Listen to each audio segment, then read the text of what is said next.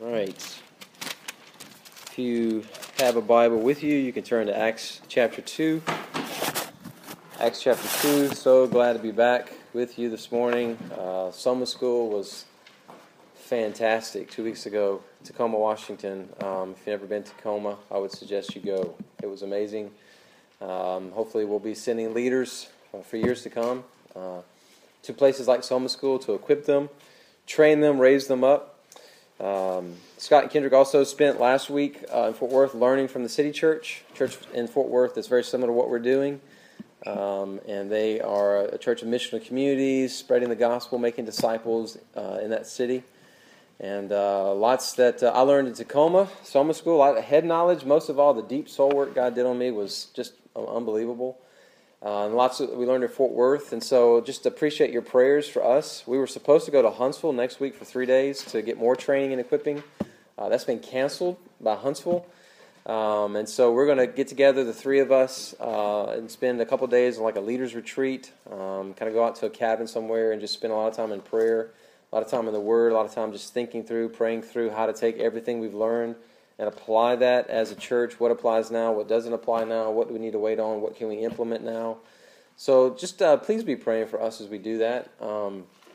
It's our desire that we will be so led by and sensitive to the Spirit of God that we hear His voice. We won't step until He tells us to step. We won't step where He wants us to step until He tells us to step in that direction. And so we want everything that we do to be led by the Spirit of God. Everything we do to be directed by the Spirit of God. We want to be so Spirit-led that in 5 years we look back at the Crossing Church and everybody says, how did that happen? It's not, well, our plan worked. It's, only God could have done that. And so there's a work of God that He wants to do in the city of Monroe that we're praying and asking that we will be a part of. We'll be discussing things like our gathering plans for 2015 on Sundays. When do we want to begin gathering every Sunday? How are we going to do Sunday gathering ministries like kids stuff? How are we going to handle tithes, offerings? How are we going to begin to call you to serve in our Sunday gathering setting? At the same time, understanding we want to be led by the Spirit, everything we do. Understand also where we're headed. We are heading to launch more and more missional communities in the city of Monroe and beyond. And so every single person that's in a missional community as a part of the Crossing Church, you need to be asking yourself this question. If I'm part of a missional community launch team, 2 families, some students, maybe 2 or 3 families, if I'm part of one of these launch teams and I'm going to be launched out to start a new missional community in my house in 12 to 18 months, what do I need to know or be able to do in the next 12 to 18 months so that I'm ready to go? Okay, if you're under the impression that we're just going to stay in the same missional communities forever, just go ahead and just kill that. That's not what we're doing. That's not what we're after. We're raising up people to be disciple makers, to send them out to the city of Monroe, West Monroe, and beyond to build and form new missional communities. And so every single person needs to have that on the table. Every single person needs to consider themselves part of a launch team. You may not be the lead person, but you're going to be the helping person that's going with them. And so what do you need to know in the next 12 to 18 months to be able to be a part of one of those new missional communities that we're going to send out? And it's our job, led by the Spirit of God, to equip you and to help you and to assist you. But it's your job to say, what do I need to do? How do I need to begin to be poured into, to learn, to be equipped, to be a part of this process, to be disciple makers who make disciples so that every person that's a part of the Crossing Church will be able to disciple others, help lead new missional communities, and saturate this city with the gospel. That's where we're going. Led by the Spirit of God, in the Spirit's timing, but that's where we're headed. And so pray for us as we figure that out as leaders, that God would help us. In fact, let's just take a minute right now and just ask for His help. Father, we're amazed that You came, lived among us, and died in our place so that we could be formed as the body of Christ. So that a group of people like this in 2014 could be in this building, broken, sinful, in need of the gospel every single day, but we could be gathered, lifting our voices, singing and making much of Jesus Christ, being equipped and taught how to make disciples who make disciples. It's amazing. It's amazing Never let us get away from the wonder of the gospel and the work of Jesus Christ in us, forming this church. And God, in a city filled, in an area filled with 150,000 people, thousands do not get to experience this on a weekly basis. Thousands are dying and spending eternity separated from the God who created them, from the Son of God who died for them, from the Spirit of God that gives life. So here we are, your people, that you want to send out. So make us ready. Equip our hearts, equip our heads. Begin it today, continue it beyond today. As we're learning this morning what it means to be a member of a church, help us to see that this is not to be a part of a group that just enjoys each other. We're not forming a cruise ship just to have a good time until we die. Father, help us to see you're calling us to battle. You're calling us to action. Speak to us, Spirit of God, as only you can. And we'll sing your praises. In Jesus' name, amen. So we continue this morning our series on convictions by looking at church membership. We've examined our doctrine as a Crossing Church, what we believe. We spent 2 Sundays looking at the church gathered. Why do we gather on Sundays, and what do we do when we gather on Sundays? A couple weeks ago, Titus's dad taught us on the church scattered, what the church looks like when we're not gathered on Sundays, and how we live life and share life together as a church scattered throughout the city of Monroe. Whatever we do, we want to get to a point where we're making disciples and seeing gospel transformation. So that's how we kicked off the series, looking at the most important thing. As we gather, as we scatter, as we have membership, as we have leadership, as we have things that we believe, we're after making disciples and gospel transformation. Okay? Today we look at church membership. 2 basic ideas we're going to walk through. What is the biblical basis of church membership? And then what will it look like for someone to be a member of the Crossing Church? If you haven't picked up a church membership covenant, we have some right here. Most of you picked one up when you came in, but does anybody need one? Over here? Okay. Anybody else? Some of y'all might have one y'all can share. All right. We're good? Good. I need one, actually. Okay. That's the basic 2 ideas we're going to walk through this morning. A little personal background. I've been in a traditional Southern Baptist church my entire life. And so letters of membership, transferring letters of membership, moving letters of membership is as much of my DNA as fried chicken and dinner on the grounds and Fifth Sunday singing. If you didn't grow up in the traditional church or traditional SBC church, you may not know what anything I just said means, except for fried chicken, right? And so you may be wondering, what is he talking about? Well, in some churches, when you join, there's actually a letter. It's usually maybe the first letter of your last name or the first letter of your first name. Sometimes it's a random letter. It's engraved in wood. They actually take this letter of membership. They put it in a cedar box in the church basement. Every church around here has a church basement. Did y'all know that? And that's your letter of membership. And if you move churches, they take that letter and they move it to the next church and put it in their box. And that's how Baptists do it. Maybe y'all didn't know that. I'm kidding. But there's always been a mystery around the letter of membership. What is the letter? How do you move letters? How do you transfer letters? When Jennifer and I joined a church in Lafayette a year after we were married, I transferred my letter. All right, it was moved. And she didn't have a letter. She didn't grow up Baptist. And so they actually had to make a letter for her. It's a big deal. She eventually got one. And now she just has moved her letter around with me as we follow the Lord. But our pastor in Lafayette, he had this desire to do meaningful church membership, so he actually mailed a letter, like a letter you put in an envelope. He mailed a letter to every member of our church. It's like 500 people, even though only 150 came on Sundays. And he asked them, he gave them a card and said, if you're a part of this church and Calvary Baptist means something to you, then just bring this card back. If you're moved on, if you live somewhere else, if you're dead, then don't worry about it. Just let us know that you're not really a part of this church anymore. But if you really want to be a part of this church, then bring this card back at a special service. And got all the deacons all riled up. They got mad because he's trying to purge the church rolls. We actually had this lady show up who was furious that we would ask her to do that, and nobody knew who she was. I'm a member of this church. How dare you take my name off the church rolls? And we're like, who are you, lady?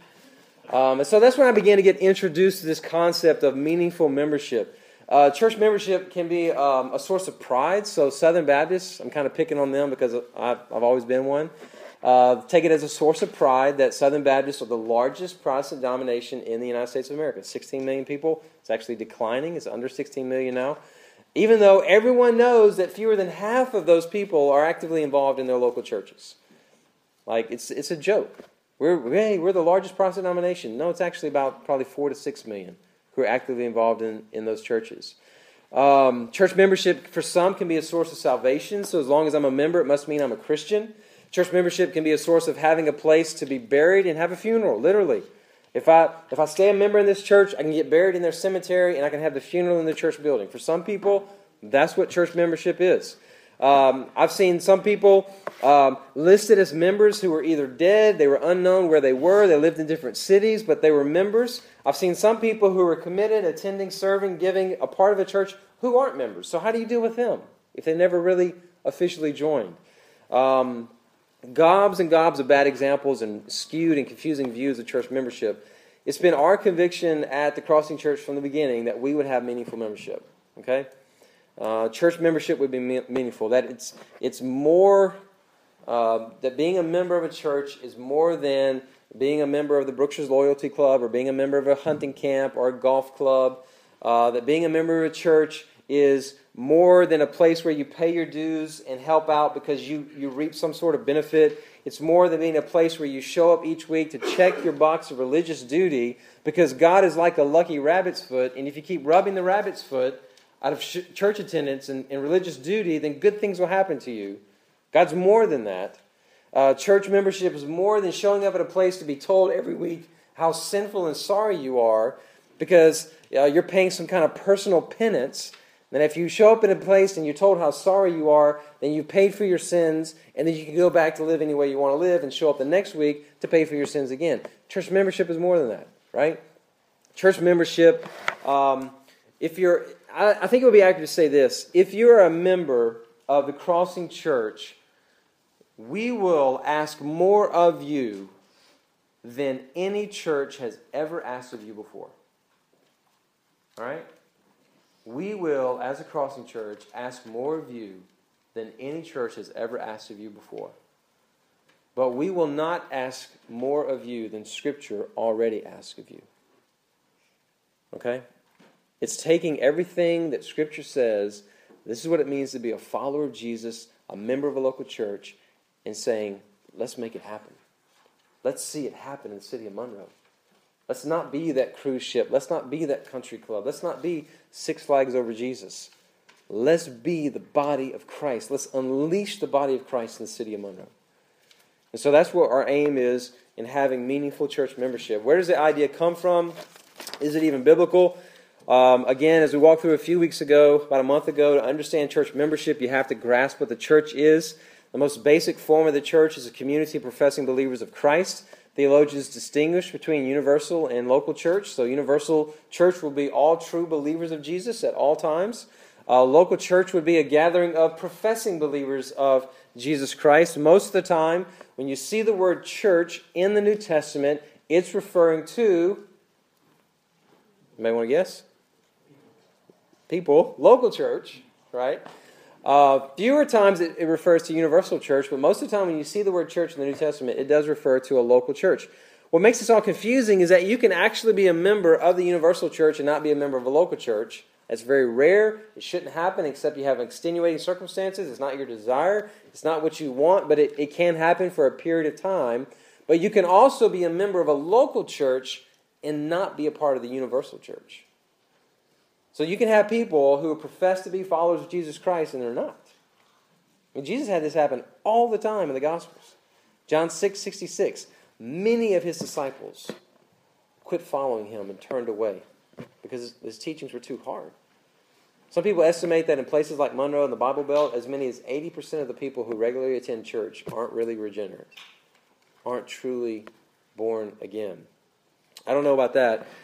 But what I do know is church membership is biblical. Where do we see evidence for that? Well, the New Testament never explicitly says, Christian, you join a local church. So where do we get this idea of church membership? What you see in Scripture is you see explanations, you see details about how we are to live as the people of God that apart from being a member of a local church, how can you do that? How can that be possible? So let me walk through about 4 or 5 evidences. For instance, number 1, life in community. All right? Life in community. God has created us for relationships and life in community. We see this from creation. Before creation, God has always existed in triune nature. Father, Son, and Spirit has always been in relationship with Himself, right?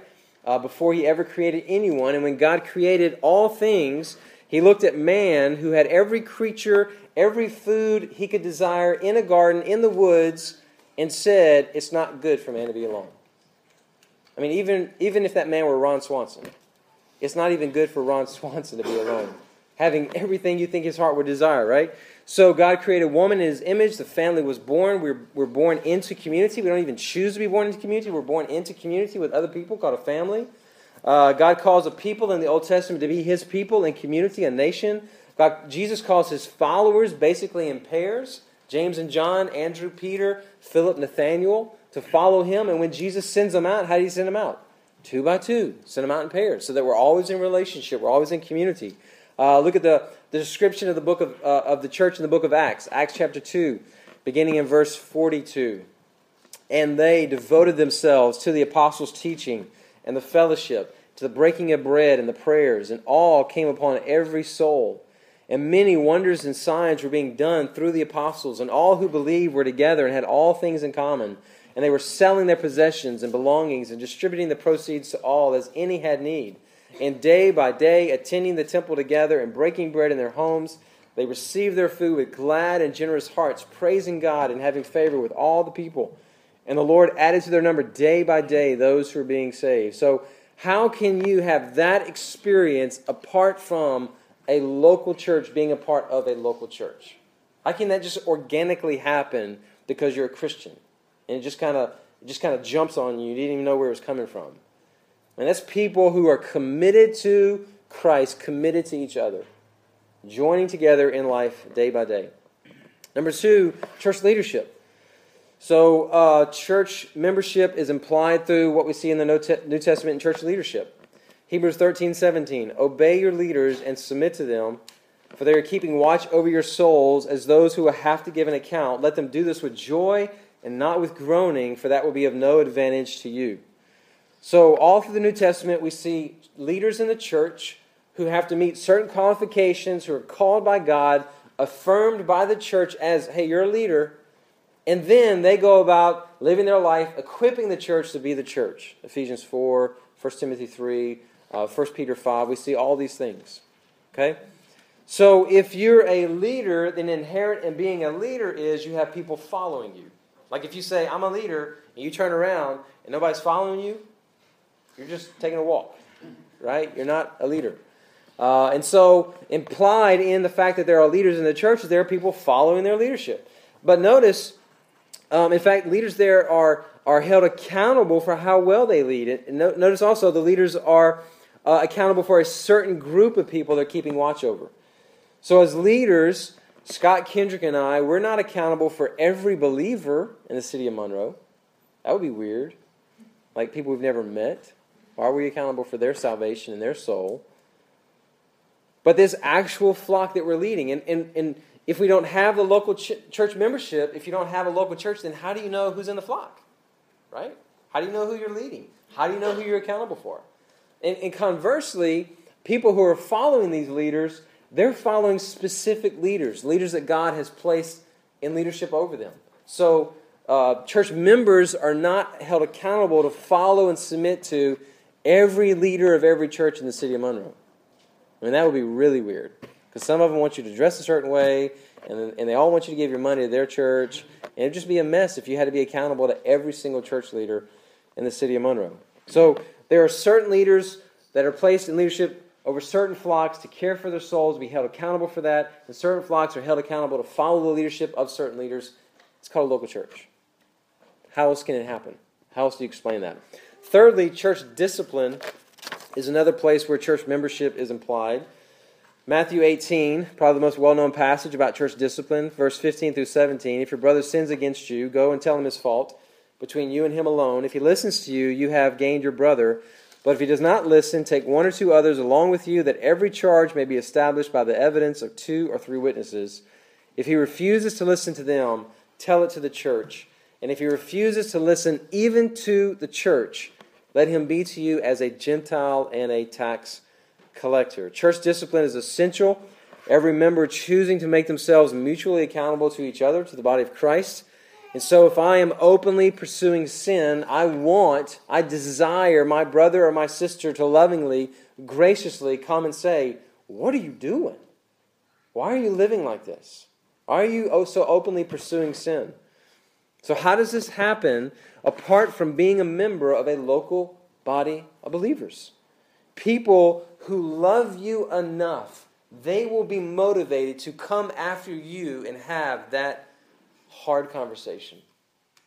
They're willing to risk that relationship because they see you destroying yourself in sin, open, unrepentant sin. And you love them enough to receive it. Like maybe not at first because you get all defensive, like, how do you think you are? How dare you talk to me like that? But because you see their love, because you love them, you're like, you know what? You're right. You're right. I need to examine this. I need to see if there's something I need to repent of. We'll talk more about this later, but in 1 Corinthians 5, you have a recorded instance of this procedure being carried out for a man in the Corinthian church having sexual relationship with his stepmother. A sin, Paul said, that even the pagans or Gentiles don't commit this sin. This is really sick, Paul said. It certainly shouldn't be happening in the church. So in 1 Corinthians 5:2, he says to them, and you are arrogant, ought you not rather to mourn over this man's sin? Let him who has done this be removed from among you. Kick him out. He's professing to be a follower of Jesus Christ. He's openly, unrepentantly, brazenly committing this sin that's so horrible even the pagans don't commit. He can no longer be a part of your fellowship. Kick him out. How can a follower of Jesus so openly not live out the reality of Christ in them? How does that happen apart from membership in a local church? And then lastly, mutual edification. Mutual edification. There's approximately 47 one another passages in the New Testament written to followers of Jesus Christ. Be at peace with one another, forgive one another, be kind to one another, love one another, don't grumble against one another, tolerate one another, serve one another, greet one another with a holy kiss. And except for the last one, how do you obey those apart from being a part of a local church? I mean, even greeting each other with a holy kiss, you have to be a part of a local church to do that. We just don't do it. We greet each other with a holy handshake, right? Or maybe a little holy side hug or something like that. So how do you do those? How do you live out the one another's? How do you live out John 13:35? By this, all people will know you are my disciples if you have love for one another. How do we demonstrate to the world we're disciples of Jesus Christ and our love for one another apart from a local church? So taking all this together, along with the examples of the early church, that could be a fifth evidence, the example of the early church, the way that they organized themselves into local churches in cities throughout the Roman Empire, the letters to the churches, the church at Philippi, the church at Galatia, the church at Colossae, the church at Ephesus, even though they think that was a circular letter to a bunch of churches. The letters to the churches in Revelation 2 and 3, Pergamum and Laodicea and Thyatira and all those churches, Sardis, those are written to specific local churches. How do you understand all of this apart from being a member of a local church? It is something God has created for our good, for our maturation, for us growing up in Christ. We are created for each other. We are not created to be long-range Christians. We need each other, not just to fulfill the mission that Jesus gave to his people to go make disciples of all nations, but to grow in Christ. You're not going to grow as a follower of Jesus. You're not going to mature as a follower of Jesus on your own. It's just not going to happen. This is like the laboratory, right? This is where we work it out. We figure it out. Because this is safe. We're brothers and sisters. We're family. And we can sin against each other and know that it's going to be all right. They're going to forgive. There's much grace that we give each other as we work together to spread the gospel of Jesus Christ to Monroe and beyond. So, secondly, what are we asking of you as a member of the local church called the Crossing Church? As we walk through this covenant, this piece of paper, keep in mind we're asking more of you than any church will ever ask of you, but we're not asking more of you than Scripture asks of you. So see if that holds true for you as we walk through these. I'm going to walk through the covenant and highlight a few things. So, number one, as a member of the Crossing Church, I covenant to submit to the authority of Scriptures as a final word on all issues of life, faith, and practice. And secondly, to seek the Lord Jesus Christ through regular Bible reading, prayer, fellowship with His body, practicing other spiritual disciplines. So, the Scriptures are your foundation. Everything that we do flows from the Scriptures. The Bible says carries the greatest authority and the greatest weight. And we're asking you to covenant, to commit to a vibrant, growing, maturing walk with Jesus Christ. This is Christianity 101. Like, if you're a follower of Christ and you're already out, then you're really out. I mean, this is pretty basic. Number 3, to follow the command and example of Jesus by participating in the ordinances prescribed in His church, to receive believers' baptism, to regularly remember and celebrate the person and work of Jesus Christ through communion. So, as I mentioned before, we do practice believers' baptism by immersion. We believe that this is the most biblical mode of baptism that gives the best picture of what baptism is. The mode is not as important as the fact that you've been baptized as a believer. So if someone comes to us and they say, look, I was baptized as an infant, but I've never received believer's baptism, how do I join? We would say, you need to receive believer's baptism. But if you come to us and say, I received believer's baptism, but it was by a different mode, sprinkling or what have you, then we would say, you don't need to receive believer's baptism. Because you've been baptized as a believer, the mode is not as important as the fact you received it publicly, identifying with Jesus Christ, able to bear witness to the reality of the gospel in your life. And so, if you are like, I think I'm going to join this church, but I've never been baptized, or I've never been baptized as a believer, please consider that. Follow the example of Jesus Christ. Baptism is not salvation, but it is publicly identifying with Christ, His death, His burial, His resurrection. It's publicly identifying with His people. It's our way of declaring to the world, I am with Christ. I'm following Him. I'm all in with Him. He's who I'm trusting for all of my salvation and all of my life. And I'm with this people. They're my family, and I want to go with them. And so I would encourage you, if you've never done that, talk to me, Scott, or Kendrick, and we'll begin to walk you through that. Talk to somebody in your missional community. If you don't want to talk to us first, that's great. You don't have to come to us for everything. You have the Holy Spirit. You have the Word of God. You are fully able to talk to other people about truths and theologies. Fourthly, to regularly participate in the life of the Crossing Church by attending weekly worship gatherings, engaging in a missional community, and serving those within and outside of this church. So, if you're a member and we never see you, then how can we share life with you? Right? How can we know you? This is not about putting numbers on a board. Look at our numbers. They're growing. They're shrinking, whatever. It's not about sending numbers into the denominational headquarters to have something to brag about, even though that's the question that Kendrick Scott and I get all the time from other people. Even our Halloween party last night, somebody was texting us this morning, how many came? How many came? I was like, tell her 1,000 people came. Maybe that would impress her. We get that question all the time. How many people are coming? That's what people really care about. I'm just tell you this. We never talk about that. We never talk about how many people are coming. We talk about how are our people doing. What do our people need? How can we train them, equip them, send them out? Where are they at in their walk with you? How can we pray for them? We're not consumed by numbers. Read through the New Testament. God takes care of that. We're pursuing being healthy. We're pursuing your good, what is good for you. And so if we have a member who drops out, and I'm thinking of people right now, a member who drops out for a few weeks, it's like, okay, what's going on? You've been out of town, you've been sick? Okay, that's cool. How can we serve you? You've been sick, can we make you some food? If you've been out of town, can we come by and get your mail? Come by and check on your dog, come sit on your couch and watch TV and eat all your food. However we can serve you, let us know, right? If you drop out. But if it's just, I don't know, man, things have been rough, things have been tough, then how can we help you through that? And so you don't have the situation that happens in a lot of churches, guys. I've been a pastor for 11 years in traditional churches. It happens a lot. People drop out for months. Nobody cares. Nobody pursues them. Nobody calls them. I can't tell you the number of times I've had conversations with people who have dropped out and nobody has come after them. They see them in town. Hey, I miss you. Yeah, right. if you really miss me, you come see me. And we're not going to be that church. And so you're committing to regularly participate, and if you don't regularly participate, we are committing to come after you. Not as Scott, Jared, and Kendrick, the leaders, but as your family. All of us are coming after you. We're coming and sitting in your driveway and bothering you until we find out how things are. And look, if God calls you away, fine. God calls you away to another church, we celebrate with you. Go with our blessing. But if God calls you away from this church just to do nothing, then that won't be okay. We'll press you pretty hard on that. Number 5, we will be committing to be faithful stewards of all that God's given me.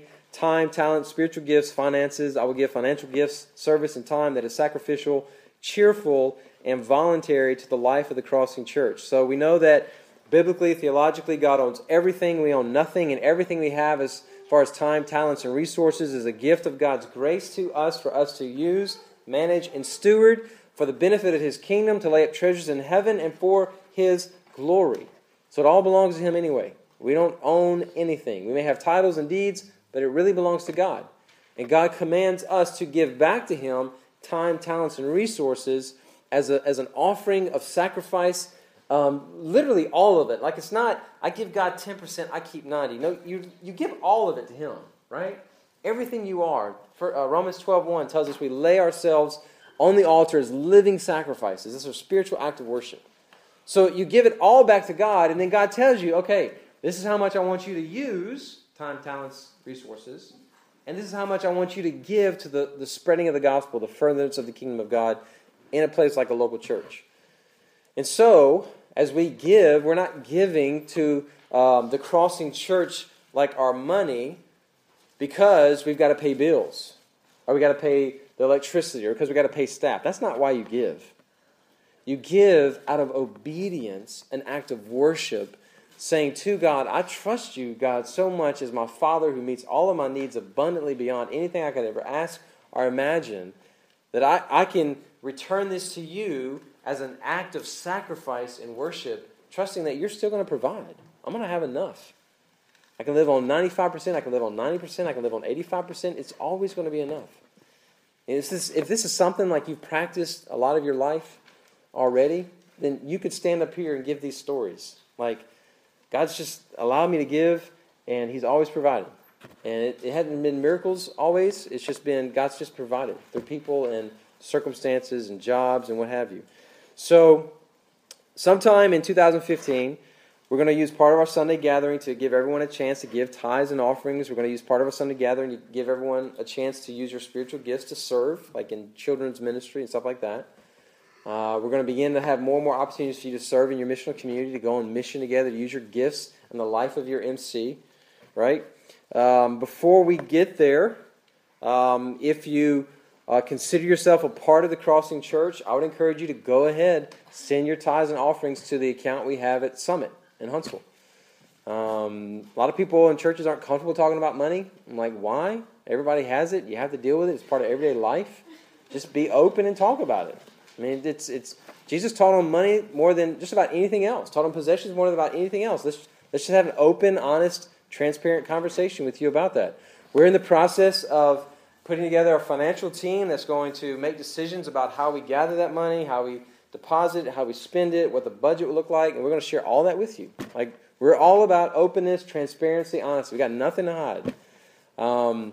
So how will we hold members accountable for that? Well, if the financial team looks at somebody who's a member and they've been here like 6 months and they've never given $1, then we're going to come to you and say, what's wrong, man? What's wrong? Have you lost your job? Are you in a crisis? Are you spending all your money to take care of your parents? Has something happened? I mean, what's going on in your life that we don't know about? We want to come alongside of you and help you and love you.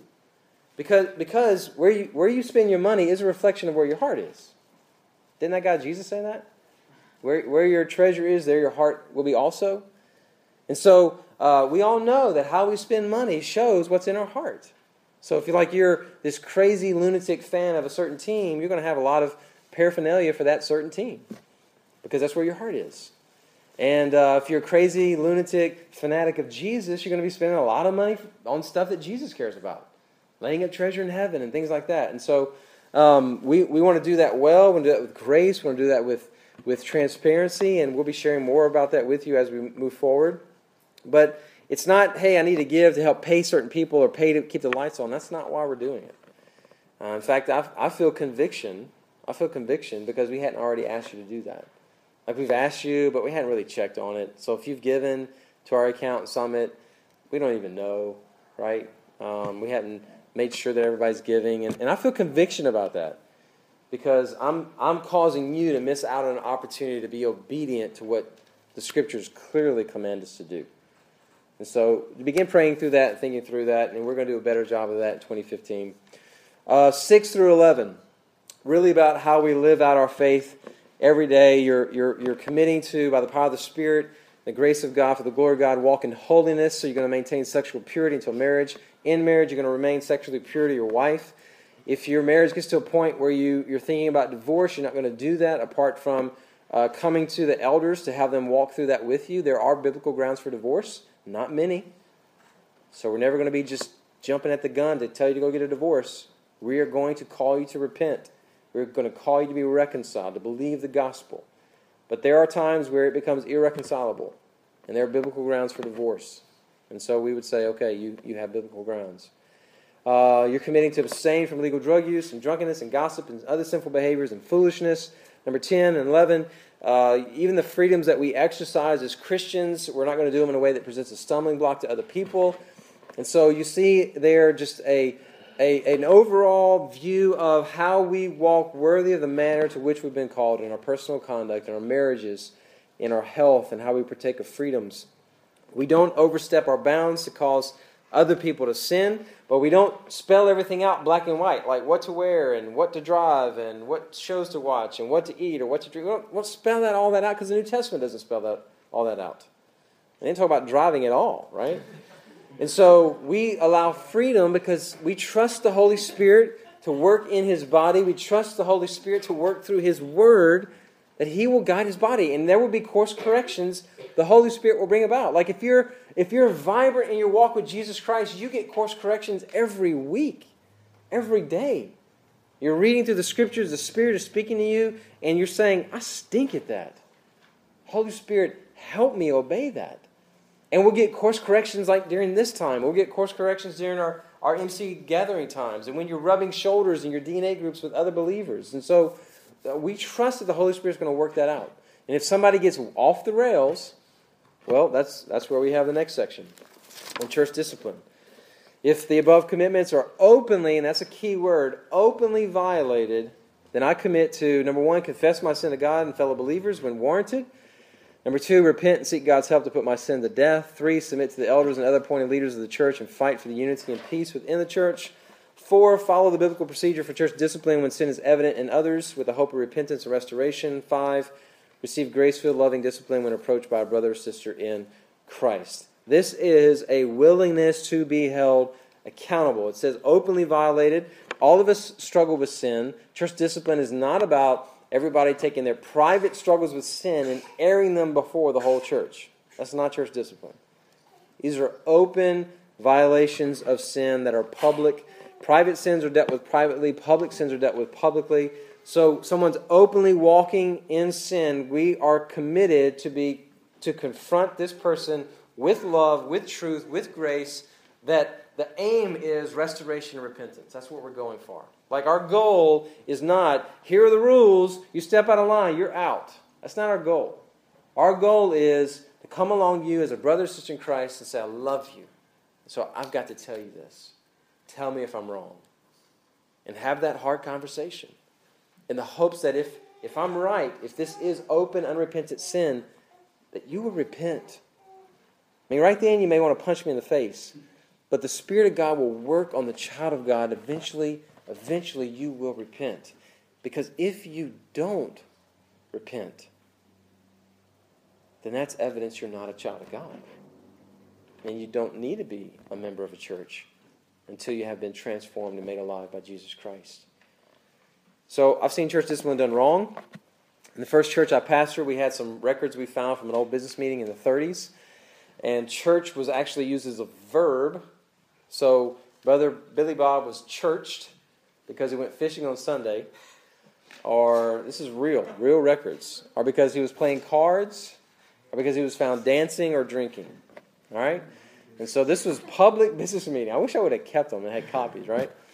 And that might be because it was so abused back in the day. It might be why it's pretty much disappeared from the church since then.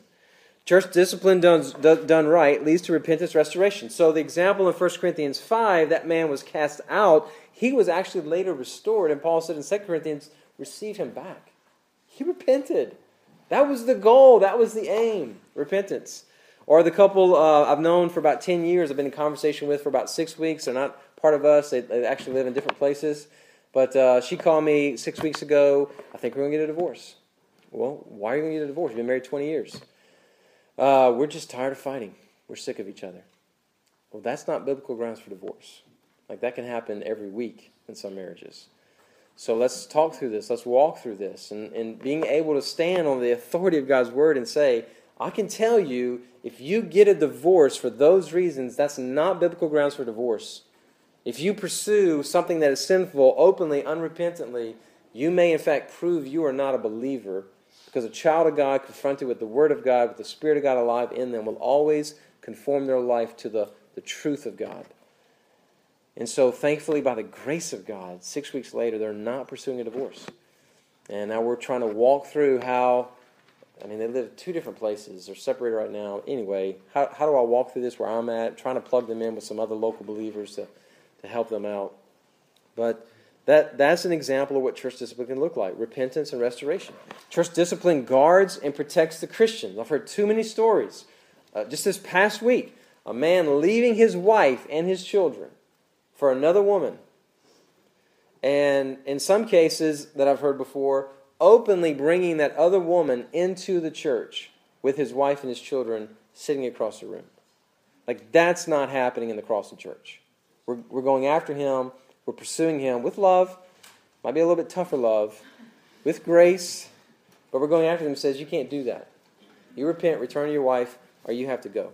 Because that's not going to happen in this body of believers. So it guards and protects Christians. There's a lot more to this. Love covers a multitude of sins. How much do we correct? What sins call for discipline? How do we walk through this? And as we figure this out, we're going to be openly communicating this process that leads to repentance and restoration. But understand this also, church leaders, we're subject to this as well.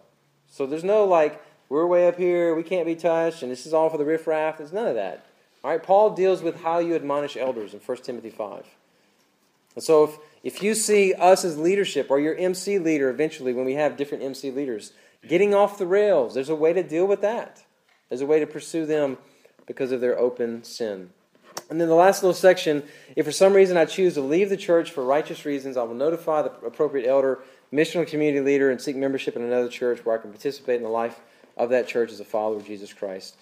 Notice there's a place for you to sign and a place for your MC leader to sign. If we're primarily organized through missional communities, it does not make sense for someone to be a member of the Crossing Church unless they are also sharing life in our missional communities. That's no-brainer for us.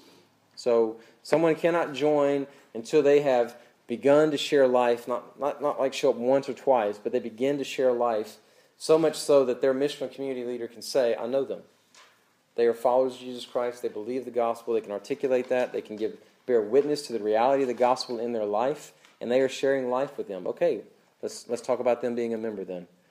How will all of you join? How will future people join? Well, it's not going to be done by walking the aisle at the end of the service. So if you're looking forward to that, sorry.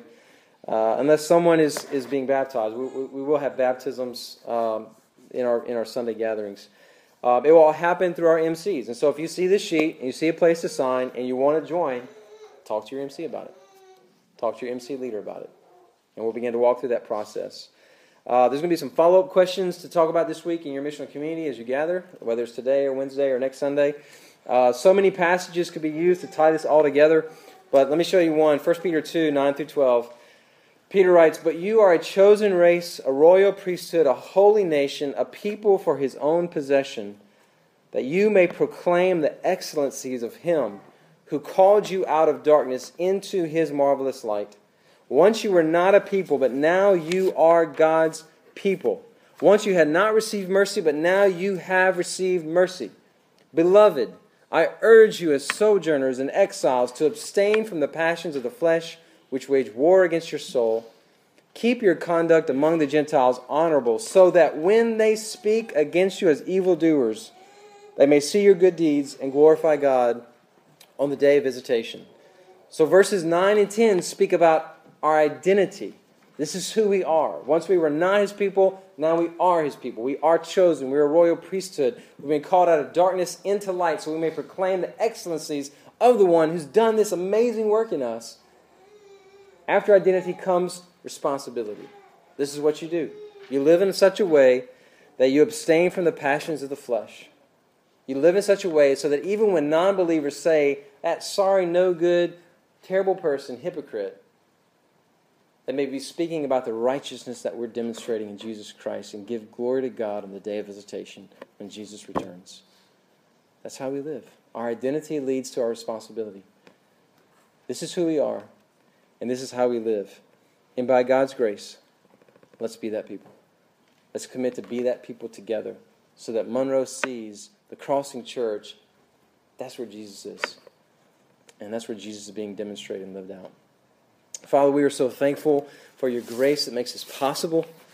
Overwhelmed, overjoyed, blown away that you would do this with us. Father, we know we have worth and value because we're created in your image. But sometimes, Father, because of our sinfulness, our selfishness, we just want to worship you and thank you. Thank you for calling us from darkness into light. Thank you for calling us from death into life. Thank you for calling us from being far away from you to being near to you, close to you. Thank you for calling us from not being your people to being your people. In some amazing way, we get to demonstrate you to the world. It's crazy. But we're overwhelmed and we thank you. And now we want to worship you for that. God, I pray especially for anybody here that this just hasn't become a reality. Or maybe right now where they're sitting, they're repenting of sin and they're believing in Jesus for the first time. They're trusting in Christ and the gospel. God, I just pray that you would make them alive. Call them to life and allow them to believe in the good news of Jesus Christ. And then enable them, empower them, give them the faith to share that with somebody else. We ask all these things in Jesus' name. Amen.